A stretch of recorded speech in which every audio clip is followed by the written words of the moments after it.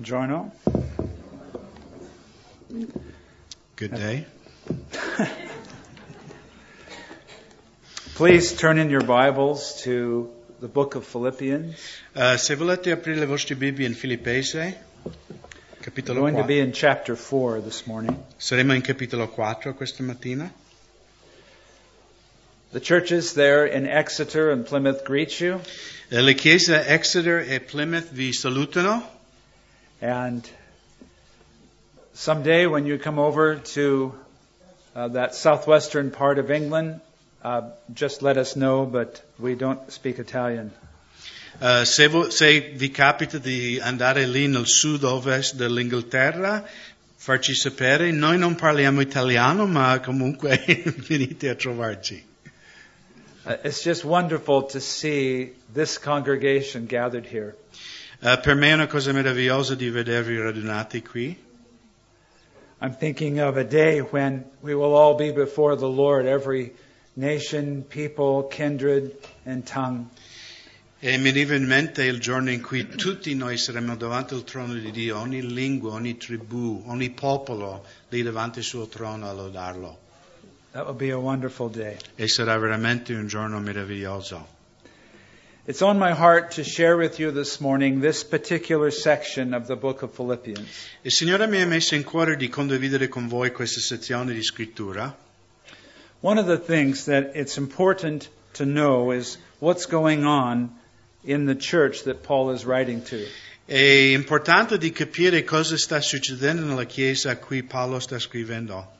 The Apostle Paul is in prison in Rome when he writes this letter. L'Apostolo Paolo è in carcere quando scrive questa lettera. Eventually, he was released for a while and then was arrested a second time. Paolo ha avuto 2 momenti in carcere, è stato rilasciato dopo la prima volta e poi è stato riarrestato e messo lì in cella. The church in Philippi started, as you can read in Acts chapter 16. Potete leggere in Atti 16 come è nata questa chiesa a Filippi. Paul and Silas and his traveling companions came across to Macedonia from Troas. Paolo e i suoi compagni hanno viaggiato da Troas lì in Macedonia, dove c'è nel nord di Grecia. His general practice was to go into a city that had a Jewish synagogue and begin to share Jesus as the Messiah. E l'usanza di Paolo quando andava in una nuova città era di prima andare nella sinagoga a predicare il Vangelo ai ebrei. But in Philippi there was not a synagogue. Ma nella città di Filippi non c'era una sinagoga. The general rule of the day is that there was a requirement to have 10 men in the city that were Jews before a synagogue could be started. E la regola di quel giorno nella regione ebraica era che dovevi avere almeno 10 maschi ebrei adulti per formare una sinagoga. This was the Apostle Paul's first step into Europe. Quindi questa era la prima entrata di Paolo in Europa col Vangelo. If there wasn't a synagogue in town, generally the Jews would go out to the river and there have a place of prayer. E se non c'era una sinagoga, se non c'era abbastanza uomini per formare una sinagoga, l'abitudine era di andare dove c'era un fiume, dove c'era l'acqua per lavare e avere un luogo di preghiera. Paul and his company went out to the river and met a Jewish lady named Lydia. E Paolo e i suoi compagni andarono vicino a questo fiume e incontrarono una donna ebrea che si chiamava Lidia. He shared from the scriptures that Jesus was the fulfillment of the promised Messiah. E ha condiviso con lei dalla scrittura che Gesù era l'adempimento delle profezie riguardanti il Messia. Well, she accepted Jesus as her Messiah and invited them to come and stay at their home.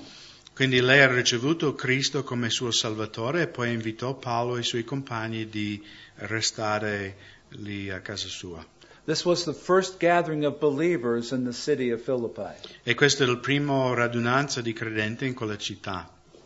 Years later, in the book of 2 Corinthians, we find that we have a little snapshot of what's going on with that church.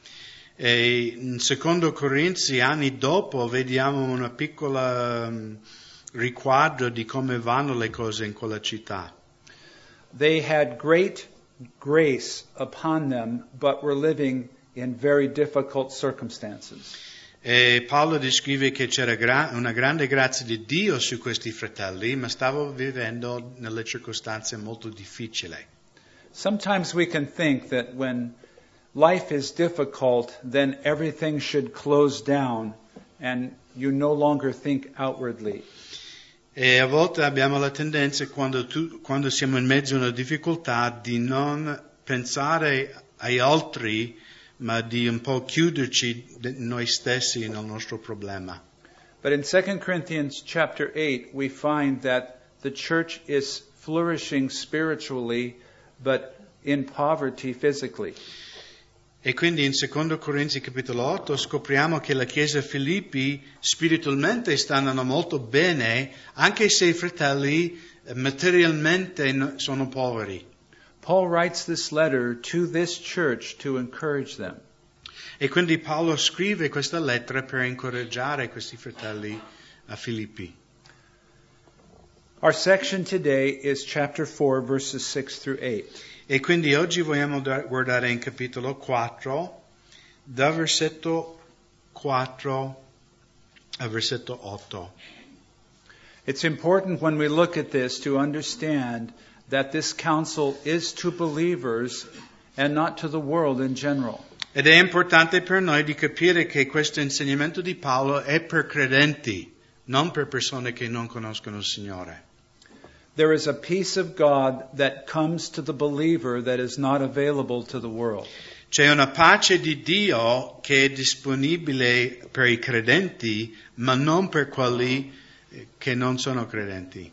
It's different than just meditating or saying one word over and over or trying to just empty your mind. È diverso di solo meditare o cercare una tranquillità, no, dell'ambiente o ripetere una frase per calmarti. Non è questa la pace di cui Paolo parla in questi passi. It's a kind of peace that only comes from God. È un tipo di pace che può venire solo da Dio. So what we're going to see this morning is we're going to see the promise of God to provide His peace in times of anxiety. E quindi quello che vedremo questa mattina è la promessa di Dio a noi credenti di provvedere per noi la pace anche in tempi di angoscia. We're also going to hear counsel on how to keep abiding in His peace, even though things are so very difficult outwardly. E Paolo ci insegnerà anche come mantenere questa pace anche quando le circostanze intorno a noi sono cattivi. Go ahead and read verses 6 through 8. Quindi vogliamo leggere da versetto 6 a versetto 8. Non siate in ansietà per cosa alcuna, ma in ogni cosa le vostre richieste siano rese note a Dio mediante preghiera e supplica con ringraziamento. E la pace di Dio che sorpassa ogni intelligenza custodirà i vostri cuori e le vostre menti in Cristo Gesù. Per il resto, fratelli, tutte le cose che sono veraci, tutte le cose che sono onorevoli, tutte le cose che sono giuste, tutte le cose che sono pure, tutte le cose che sono amabili, tutte le cose che sono di buona fama, se vi è qualche virtù, se vi è qualche lode, pensate a queste cose. Let's pray together. Vogliamo pregare. Our Father in heaven, we thank you for your grace to us. Padre Celeste, ti ringraziamo per la tua grazia nella nostra vita. May you open our hearts to your word this morning. Padre, che tu possa aprire i nostri cuori alla tua parola questa mattina. We want to hear your voice specially today. Padre, vogliamo sentire la tua voce in modo speciale. So may the Holy Spirit open your word to us in Jesus' name. E che lo Spirito Santo possa aprire la tua parola ai nostri cuori nel nome di Gesù. Amen. Amen. In verse 6, we find that Paul presents us the process of God's peace. In versetto 6, Paolo ci presenta il processo per avere questa pace di Dio. It says, "Be anxious for nothing, but in everything, by prayer and supplication, with thanksgiving, let your requests be made known to God." Non siate in ansietà per cosa alcuna, ma in ogni cosa le vostre richieste siano rese note a Dio mediante preghiera, supplica, con ringraziamento. The first thing he wants us to understand is that we are to be anxious for nothing. La prima cosa che Paolo vuole farci comprendere è che noi non dobbiamo essere in ansietà per nessuna cosa, nessun motivo. To be anxious means that you are agitated and have distracting thought over difficulties and situations that happen in your life. Di avere ansietà e angoscia vuol dire di avere agitazione, no? Di avere confusione, avere paura. 2 years ago I was here and I got to experience this firsthand. 2 anni fa sono stato qui in Italia e ho potuto sperimentare in prima persona questo passo. Yeah, in the city of Venice, on the water bus, all of my documents were stolen. Quando ero sul traghetto lì a Venezia, il mio portafoglio con tutti i miei documenti è stato rubato. And so at that time, there is this feeling that rises up from your stomach and starts coming up like this. E in un momento così c'è un sentimento che sorge dalla tua pancia, no? E sale dentro di te. Anger, fear, anxiety. What do I do?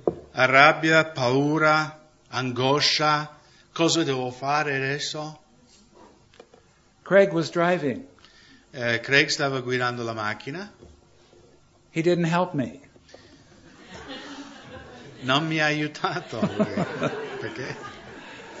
But it was at that moment where the Holy Spirit prompted my heart and said, just do the next best thing. E in quel momento lo Spirito Santo mi ha parlato e dice, stai tranquillo, fai un passo verso la prossima cosa. And so one by one, we entered a new journey that we hadn't experienced in years. E quindi passo per la volta io e Ginny abbiamo sperimentato questa avventura con il Signore come non abbiamo sperimentato per tanti anni. We forgot to tell the police that we lost our passport. Abbiamo sbagliato di non denunciare subito alla polizia in Venezia la scomparsa del passaporto. And so we had to drive to Germany to turn in the rental car. E come il giorno dopo dovevamo rilasciare la macchina di noleggio a Monaco per prendere un aereo per andare via.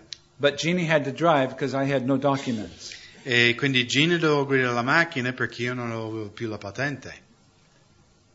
She was not happy. Quindi lei non era contenta. We get into Germany and the airline attendant said, "Where are your documents?" E quindi siamo arrivati all'aeroporto di Monaco e quello della linea aerea ha detto, ma dove sono i vostri documenti? I explained to her the situation. Ho spiegato tutta la situazione. And she says, "You are illegal." E lei ha detto, tu sei illegale.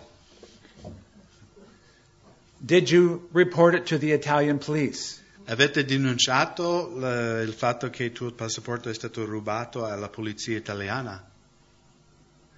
I said, "No, I just had to get here fast." Ho detto no perché dovevamo sbrigarci a venire qui a prendere l'aereo. Long story short, we eventually got a replacement passport, but it took the next 2 weeks without any money going from place to place. Era una lunga storia, ma per finirlo abbiamo passato un altro 2 settimane andando da posto a posto, aspettando un passaporto, vivendo per fede. We found out in a fresh way that God can take care of you when the bottom drops out of your plans. E abbiamo scoperto in un modo fresco che Dio può prendere cura di ogni cosa quando veramente tutto il mondo ti crolla addosso. We are told by the Apostle Paul, be anxious for nothing. Qui Paolo ci istruisce di essere in ansietà per nessuna cosa. For nothing means everything that could ever happen. There's nothing left out of that. Cioè, quando Paolo dice cosa alcuna, lui dice ogni cosa che potrebbe succedere nella vita. It's easy for him to say, you might think. E magari potremmo dire, è facile per te, Paolo, a dire queste cose. But it's because of God's involvement in our life we can have this kind of confidence. Ma a causa del fatto che abbiamo Dio nella nostra vita possiamo avere questa fiducia. Some of you may be facing very anxious situations. Magari alcuni di voi state affrontando in questo momento situazioni di grande angoscia. It may have to do with your finances. Magari ha a che fare con le finanze. It may have to do with your children. Magari ha a che fare con i tuoi figli. It may have to do with even your standing here in Italy. Magari ha a che fare anche con il tuo status come straniero qui in Italia. It may be a health issue where you have been told very serious information. Magari hai problemi di salute in cui i medici hanno detto hai una cosa grave. Times of anxiety can happen to God's people. Momenti di angoscia possono capitare anche ai figli di Dio. So what are we supposed to do? E quindi cosa dobbiamo fare? Be anxious for nothing. Siate in ansietà per cosa, non siate in ansietà per cosa alcuna. But the second part of the verse is very important. Ma la seconda parte di questo versetto che è molto importante. Always in the Bible, God gives two directions. Sempre nella Bibbia Dio ci dà due direzioni, due scelte. Stop going this way, but go this way instead. Smette di andare in quella direzione, invece deve andare di qua. It's not just don't do that and then nothing. Non è che Dio dice non fare quello, però non fare nessun'altra cosa. There is be anxious for nothing, but in everything. Quindi non siate in ansietà per cosa alcuna, ma fate invece questo. So what are we supposed to do according to Paul's counsel? Quindi cosa dobbiamo fare secondo il consiglio di Paolo? Be anxious for nothing, but in everything, by prayer and supplication, with thanksgiving, let your requests be made known to God. Quindi siano resi noti a Dio mediante preghiere e suppliche con ringraziamento. This is counsel no matter what happens in your life, whether good or bad. E questo è un sano consiglio al di fuori delle circostanze della vita, se cattivi o buoni. He begins to say, in everything by prayer. Lui dice in preghiera. Prayer is that general term that encompasses all of our worship to the Lord, bringing everything before Him. E la preghiera è quella parola generale in cui noi veniamo davanti a Dio con lode, con richieste, con nostri bisogni. Sorry. That's good. Yeah. But supplication is a more particular term. Ma la parola supplica qui è solo un certo tipo di preghiera. Supplication means that you bring the detail of what you're asking God to do. Quindi la supplica è quando tu porti davanti a Dio i dettagli di quello che tu hai bisogno da Lui. God already knows what we need before we ask. Dio sa quello che abbiamo bisogno prima che chiediamo. Dean, can you turn the heater off? Thank you. But there's a work that He wants to do between us and Him regarding those particular things that we need. Però c'è un'opera che Dio vuole fare in noi e perciò Lui ci istruisce di chiedere. So we are in everything by prayer and supplication to come to God and present our requests. Quindi dobbiamo venire davanti a Dio con preghiere e suppliche e presentare le nostre richieste a Dio. But there's another very important part of the recipe. Però c'è un altro, possiamo dire, ingrediente in questa ricetta. It is absolutely foundational to this counsel. Ed è fondamentale in questo consiglio che Paolo ci dà. He says, with thanksgiving. Lui dice con ringraziamento. Thanksgiving is so essential because it gets our minds off of us. Il ringraziamento è così importante per noi credenti perché toglie la nostra mente da noi stessi. It gets our minds off of our abilities and our strategies. Toglie la nostra mente dalle nostre capacità, dalle nostre strategie. We remember in thanksgiving all that He has already done for us. Quando noi offriamo ringraziamento a Dio, ricordiamo tutto quello che Egli ha già fatto per noi. We remember our standing in Jesus Christ before the Father. Ricordiamo la posizione che abbiamo in Cristo davanti al Padre. In 1 Corinthians 5:18, here is what the apostle says.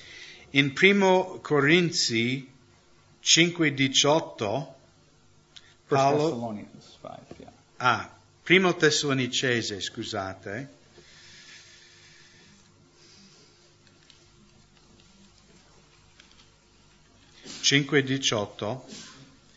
In ogni cosa rendete grazie perché tale è la volontà di Dio in Cristo Gesù verso di voi. Everyone wants to know what's God's will for their life. Tutti vogliono sapere cosa è il volere di Dio per la mia vita. This is the first step in knowing God's will. Questo è il primo passo per conoscere il volontà di Dio per la tua vita. He says, let your requests be made known to God. Dice, fa conoscere Dio le tue richieste. Sometimes we don't even pray to God because we are so full of anxious thought. A volte noi credenti non preghiamo neanche a Dio perché siamo così pieni di angoscia e pensieri di paura. But He is the first one we are to go to when we are in that time of anxiety. Ma Dio è la prima persona a cui dovremmo rivolgerci quando siamo in angoscia e paura. Sometimes we want to go immediately to Pastor Craig.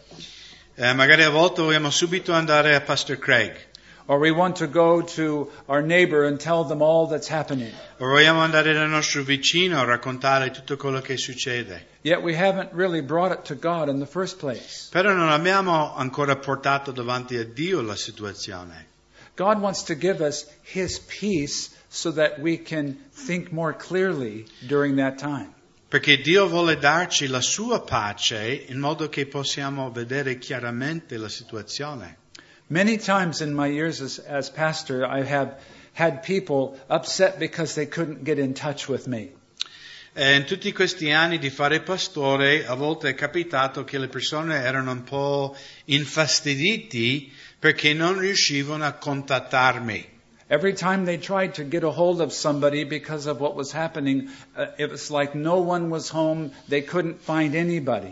E in quel momento in cui loro erano in angoscia, cioè cercavano di chiamare me, cercavano di chiamare altri anziani della chiesa e non riuscivano a comunicare con nessuno. And so finally they poured their heart out to God about this situation, and God gave them the answer as they were praying. E quindi alla fine, come non riuscivano a contattare nessuno, si mettevano in preghiera e dicevano, Signore, tu sai, e poi il Signore gli faceva capire come risolvere la situazione.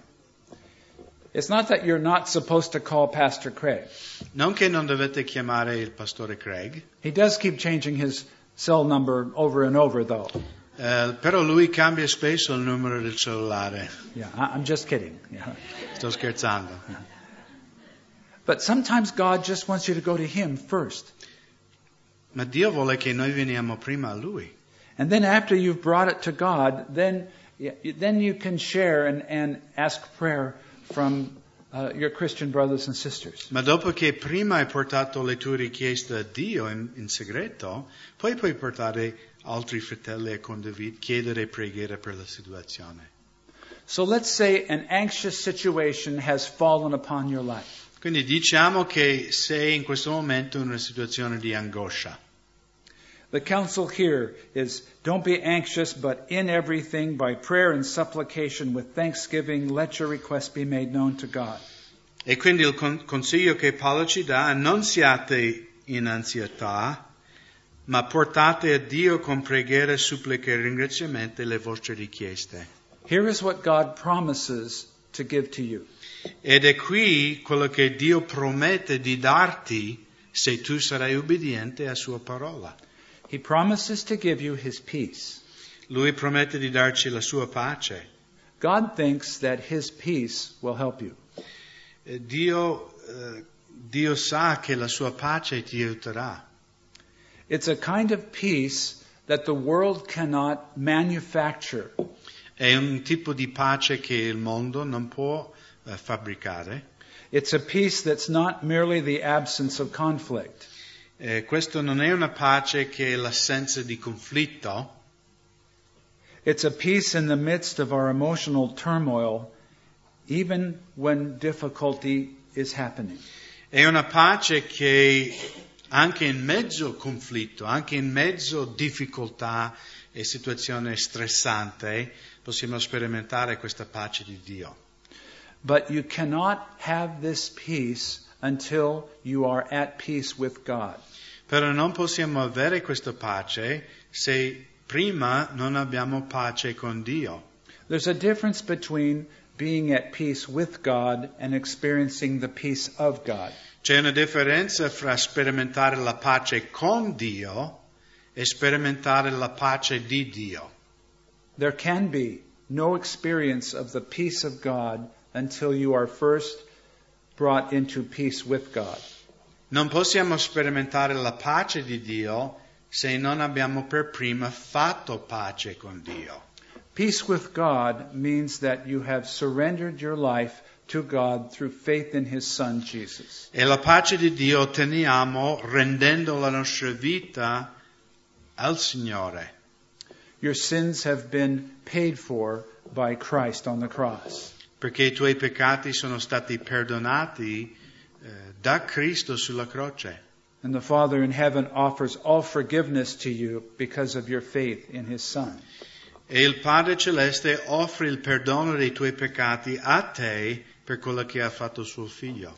You come under covenant with God through faith in His Son Jesus. Per fede tu entri in un patto con il Padre.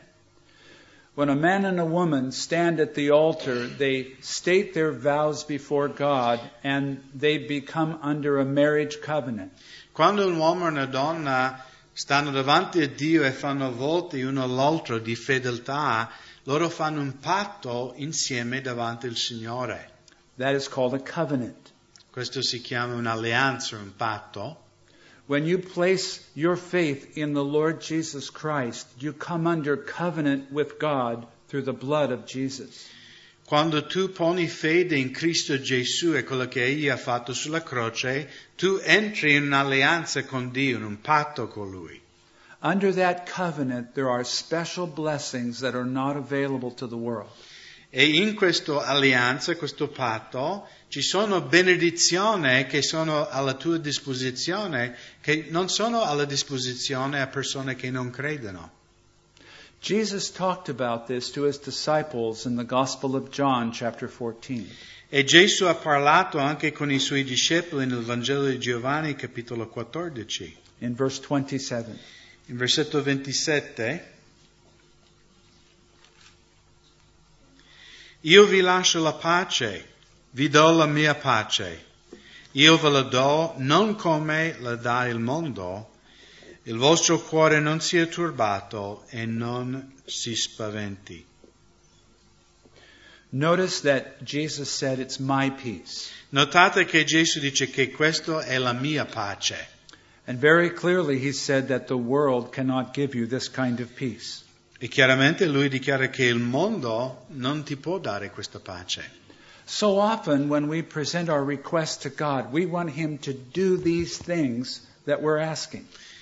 Spesse volte quando noi offriamo nostre richieste a Dio, vogliamo che Egli fa questo subito per noi. But the very first thing that God wants us to have is His peace before all of this unfolds. Però la prima cosa che Dio vuole che sperimentiamo è la sua pace. Do you have anxiety over your children? Tu hai angoscia riguardo i tuoi figli? Do you have anxiety over your health situation? Hai angoscia riguardo la tua situazione di salute? Do you have anxiety over what's going to happen with the bills and the finances? Hai angoscia riguardo le bollette, le cose che devi pagare? God wants to first give you His peace and then give you His strategy. Dio prima vuole darti intanto la sua pace e poi ti guiderà nella sua strategia per risolvere il problema. So while we are waiting for Him to give us His strategy, how are we to guard our thought life? Quindi mentre noi aspettiamo che Dio compi la sua strategia nella nostra vita, come dobbiamo guidare la nostra vita mentale, cioè i pensieri? That's what we find in verse 8. Ed è quello che vediamo in versetto 8. Go ahead and read it again.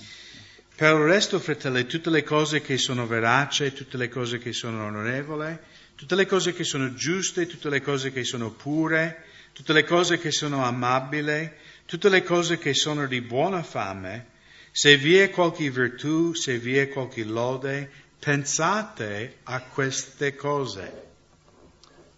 Notice that the Apostle Paul takes each one of these things and makes it a special focus. Notate che Paolo in questo elenco, ognuna di queste cose dà un'attenzione particolare. He doesn't string all the words together, finally whatever is true, noble, pure, lovely, but he makes special emphasis upon each one. Lui non fa solo un elenco di tutte queste cose e dice ok, pensate su tutte queste cose. Lui dice individualmente pensate su questo e poi questo. The very first thing that he mentions is whatsoever things are true. La prima cosa che lui ci consiglia di pensare è le cose che sono veraci. In the context of the book of Philippians, what he's referring to are the things that are true about God and about your standing in Him. E in questo contesto di Filippesi Paolo parla delle cose veraci che riguardano la nostra posizione in Cristo e quello che Dio ha fatto per noi. It's not just saying, okay, 2 plus 2 is 4, that's true. That brings me great peace. That's not going to happen. Non è come dire, ok, 2 più 2 è 4, oh che grande pace mi sento adesso. But, is God with me right now? That is true. Allora, Dio è con me in questo momento? Sì, questo è vero.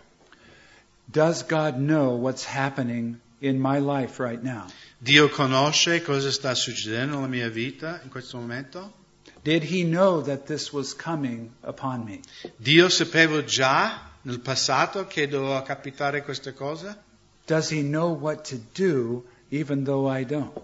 Dio sa cosa fare in questa situazione anche se io non so? And the answer is yes to all of these. Those E la are things risposta that are è true. sì a tutte queste cose. And so as you ponder in your mind the things that are true about God, the Holy Spirit uses that to help bring that peace. Mentre tu mediti sulle cose che sono vere riguardo Dio e quello che Egli ha fatto già per te, allora la pace di Dio comincia a riempire il tuo cuore e la tua mente. Verse 7 tells us that the peace of God surpasses all understanding. In versetto 7 Paolo dichiara che questa pace di Dio è una pace che sorpassa ogni intelligenza. It's as if it doesn't make sense that I should have peace in the midst of this turmoil. E quindi è una pace che non ha senso, perché non dovrei avere pace in questa situazione, eppure ce l'ho la pace. God's peace will guard your heart and your mind. E qui Paolo dice che questa pace di Dio custodisce, protegge la tua mente. To put a guard around your heart and mind is like a soldier protecting a person who is important. E questo custodire i vostri cuori, la vostra mente è come mettere un soldato, no? Che è tipo un guardia di corpo che protegge una persona importante. But notice in verse 7 that this peace is only through Christ Jesus. Notate che questa pace è solo in Cristo Gesù. And so as a Christian, I have such a wonderful strategy that God has given to me right here. E quindi come credente abbiamo questa meravigliosa strategia che Dio ha dato a ognuno di noi. Let's take a look at these 6 areas of focus that Paul mentions in verse 8. Quindi vogliamo guardare uno per uno questi 6 aree in cui dovremo pensare, focalizzare la nostra attenzione mentale. Whatsoever things are true and whatsoever things are noble. Le cose che sono veraci, le cose che sono onorevoli. Things that are noble are things that bring honor and glory to God. Cose che sono onorevoli sono cose che portano gloria a Dio. Things that are just are things that are right in the eyes of God, not necessarily right in the eyes of the society. Le cose che sono giuste sono cose che sono giusti davanti al cospetto di Dio, ma non necessariamente giusti davanti alla nostra società. I think this ties in with having a fear of God more than a fear of people. E secondo me questo collega il fatto che noi credenti dovremmo avere timore di Dio e non timore dei uomini. I have to interact and do what's right in the sight of God more than the sight of people. Quindi io devo fare quello che è giusto davanti al cospetto di Dio e non preoccuparmi di quello che gli altri pensano che è giusto. But the Apostle Paul also says, whatsoever things are pure. E poi Paolo dice le cose che sono pure. Sometimes we think that holiness does not matter as a Christian. A volte alcuni pensano che la santità non ha importanza nella vita di un credente. The God that we serve is a moral God. Ma il Dio che serviamo è un Dio morale. And holiness in thought and in word and in action is important to Him. E santità nei pensieri, nelle nostre parole e anche nella nostra azione è molto importante per Dio. The opposite of being pure is being immoral. L'opposto di essere puro è di essere immorale. But it also includes the impurity of an attitude. Ma parla anche di un atteggiamento impuro. The real battlefield between Satan and us starts in the mind. Il vero campo di battaglia fra noi e Satana è la nostra mente. That's where it all starts. Comincia tutto qui. Because our thoughts begin to affect our attitudes, begin to affect our motives, begin to affect our words, and begin to affect our actions. Perché il modo in cui noi pensiamo su una cosa poi ha un effetto sul nostro atteggiamento, nostra motivazione e poi finalmente anche sulle nostre azioni. If the enemy can get you spun in your thought life, he will keep you captive in anxiety. Se il nemico riesce a prenderti in giro mentalmente, lui riesce poi a tenerti come suo schiavo, no? Ti tieni legato in questi pensieri negativi. I do understand that some forms of anxiety really are a physical condition and need to be treated in a special way. Capisco che alcune persone magari hanno anche angoscia per una condizione fisica, chimica dentro di loro, magari hanno bisogno anche di una cura. But this counsel is really dealing with those times of general anxiety that come up because of events of life. Ma qui Paolo parla di avvenimenti della vita che qualunque persona può sperimentare e avere questi momenti di angoscia. Whatsoever things are lovely are things in God's creation that absolutely draws your heart to Him. Tutte le cose che sono amabili, quindi meditare su tutte le cose meravigliose che Dio ha fatto anche nel creato, di ammirare le bellezze che Egli ha fatto. Things of good report have to do with those people who have been through that situation and have come out totally in God's peace. Quindi le cose di buona fama, anche altri credenti che magari hanno passato situazione tale alla tua e hanno testimonianze che Dio li ha liberato, li ha salvato. If there be any virtue, it has to do with courage and strength and integrity. Se vi è qualche virtù, quindi sei qualcuno che ha dimostrato coraggio e virtù. And then finally, praiseworthy, all those things which bring honor and glory overall to God. E se vi è qualche lode, quindi di nuovo di meditare su cose che danno onore, lode e onore al Signore. Just in closing, it's important to understand that as a Christian, you will come into times of anxiety. Per chiudere, voglio dirvi che tutti noi credenti avremo momenti nella vita in cui avremo angoscia. But part of what God wants to do in those times is for you to experience His peace. Ma quello che Dio vuole fare nella tua vita in quei momenti di angoscia è che tu sperimenti la sua pace. And as you share your life with those who don't know God, you can communicate something that they're desperately needing. E quando tu comunichi con i non credenti nella tua vita, puoi comunicare loro questa pace che Dio ti ha dato in quella situazione, perché è una cosa che loro desiderano e che non hanno. The comfort that God gives to you in those times is a comfort He wants you to pass on. E la consolazione che Dio dà a noi credenti in quei momenti è una consolazione che Dio vuole che noi passiamo agli altri. If God has done it in your life, He can do it in their life as well. Se Dio ha fatto questo nella tua vita, lo può fare anche nella loro vita.